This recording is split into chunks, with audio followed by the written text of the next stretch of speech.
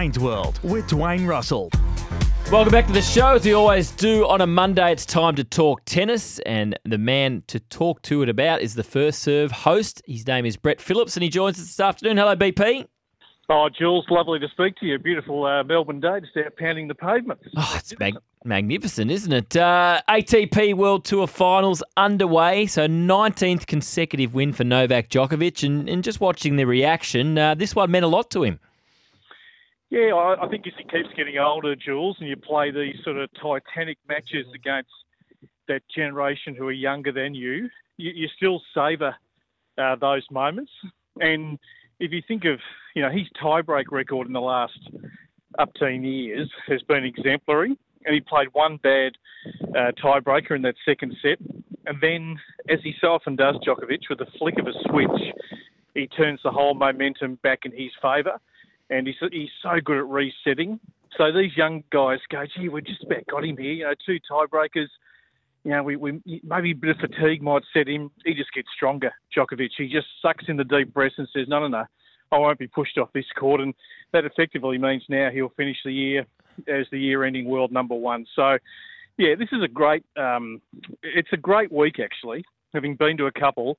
The best 8 singles players, the best 8 doubles players, and, you're fighting against the guys at the top echelon alongside you. So underneath winning a slam, this is a great thing to have on the resume. Yeah, so it's in Turin this year. So 8th year he will finish the world number one, so record extending. It means he goes over 400 weeks as world number one in his career. The standards he continues to set at his age, there's not much left to say about him, is there, really? No. We're running into superlatives. Yeah. I mean, I feel sorry for the runner-up who's got to stand alongside him at the presentation ceremony. And you always congratulate the winner, of course. And what do you say? I think Grigor Dimitrov in Paris a couple of weeks ago just said, "Buddy, I've got no words." Let me thank the crowd and the sponsors and everything else. You just keep doing what you're doing. But yeah, look, there's every sign, as I've said previously, the crosses that, I think he could play for another 2 or 3 years. And we should just say the doubles, we've got an Aussie presence, which will feature sort of later tonight, early hours of tomorrow morning, the surprise packet of the Australian Open, Rinky Hijikata and Jason Kubler, who can't even believe they're there in Turin. I'll play their interview on the First Serve tonight. They're pitching themselves. And, of course, Matt Ebden's had a brilliant year with Rohan Bopana, the 43-year-old Indian. It looks like he could play till he's 50. So, yeah, great to see the Aussies there. And they actually play the doubles first, Jules, which is magnificent. I wish more tournaments would look at this, a bit like the reserves before the seniors. Yeah. When the crowd's coming in, rather than when the crowd's emptying out after the singles, they put the doubles on. But at the ATP finals, they do this really well. So Yannick Sinner had a win overnight as well. Is he the biggest danger to Novak in this tournament, do you think, or is it still the man that we'll see in action tonight, your man, Carlos Alcaraz? Alcaraz, yeah. I mean, Carlos, you wouldn't say right now is firing on all cylinders. He sort of limped to the last bit of the year, post US Open. So you wouldn't say he's absolutely going gangbusters. Sinner's on home soil in Italy. He's grown a leg this year. I mean, we talk about him a lot. I mean, he's just growing.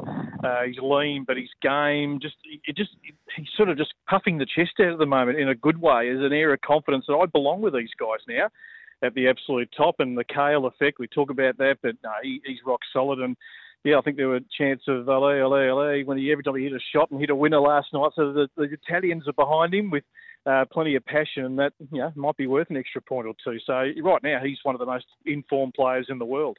On the women's side, how did you look back at Australia's performance at the Billie Jean King Cup? Look, it was disappointing, to be quite frank. And look, as a captain, and not the fairy tale Alicia Molik would have hoped for in her last campaign, she had to make some decisions. So you've got Isla Tomljanovic, who played 5 matches in total this year, short of a Gallup, but the one who's obviously got to a great ranking prior to all the injuries. Daria Saville only played 23 matches this year. Kim Birrell, highest ranked, but hasn't played on the big stages. Isla, sliding doors moments in her match, and if she had been more fine-tuned, she probably would have won that match. Daria, a scoreline we don't normally associate with her. A tough first set bagel for Kim when she was put out Thursday night. The one who held their head high was Storm Hunter. World number one doubles. In fact, she jumped off the plane in Cancun and just went out on court and played, and then fronted up. She's got the best singles record of any of our girls in the last 3 years. Gee, I'd love to see her inside the top 100. She's got the lefty game, but yeah, we just didn't fire when it counted, and you've got to win every point, every match. But yeah, it's rare, isn't it, that anyone goes out with the absolute fairy tale, which is created a great legacy, Malik. This time last week, we were talking about the upcoming final at the WTA Tour Finals, and it was absolute whitewash. What happened? Yeah. 21 points is all that Jessica Pegula managed to win. Well, she fascinates me because she's been part of the 4 of the last 2 years. When you think of Swiatek, Sabalenka, Rybakina, and there's been Jess Pegula. So she's been a perennial quarterfinalist at the Slams. Can't get past that stage. She's a beautiful mover and obviously a great doubles player as well. And she times the ball exceptionally well, but she can't beat these 3 big players when it really, really counts. So bit of thinking to do for her. She's a bit of a late bloomer, all the injuries that she had. But, yeah, I mean, Iga's bounced back. Lost the world number 1 ranking and, got it by year's end. And, yeah, she'll be in good nick come the Aussie summer, Swiatek. So, yeah, that was the way it played out. I don't think, I've got a feeling, Jules, we might not be going back to Cancun for the WTA final. What gives you that feeling, BP? Oh, well, we had a hurricane, we had a tornado, a cyclone. And the players hated it. The place nearly blew into the ocean, and it wasn't the best time of year to go there in November. And speaking of the Australian summer, what a boost, for world tennis and the Brisbane International that Naomi Osaka will make her comeback first time since September 2022 at the Brisbane International early next year. Yeah, going to be great. I mean, it's a good tournament. Having been there a few times, they've been starved. I mean, the first time in 4 years they're going to have their tournaments back on the calendar. There's going to be further redevelopments to that Pat Rafter Arena ahead of the Brisbane Olympics in the next decade. So that's going to look even better. And, yeah, I mean, they always get a good field. I mean, our lead-up events do get good fields because all the players are arriving here in Australia and need a couple of weeks of matches. So, yeah, it'll be fascinating to see how she does look. I mean, I've been seeing some footage. She's training. She's trying to get herself in good nick again. And, yeah, we'll see how that sort of translates, back on court. 8 p.m. SEN tonight, the first serve. What's on the show? Yeah, plenty. We'll just whip around everywhere. So ATP Finals, Billie Jean. There's actually a really, we talk about, in footy, the Players Association looking after retired players and pensions and everything. In tennis, there's a thing called Beyond the Tour and, trying to look after players, beyond their career. So we'll delve into that. A regular college segment, which is pretty popular, and yeah, lots going on, Jules. We'll just whip around here, there, and everywhere. As you do every Monday night at 8 p.m, it's the first serve. Thanks for your time, BP. Pleasure, Jules. Talk soon. Just a reminder too, Beaumont Tiles is giving away a trip for 2 to American footy's biggest game worth over $70,000. Just shop in-store at Beaumont's before November 12.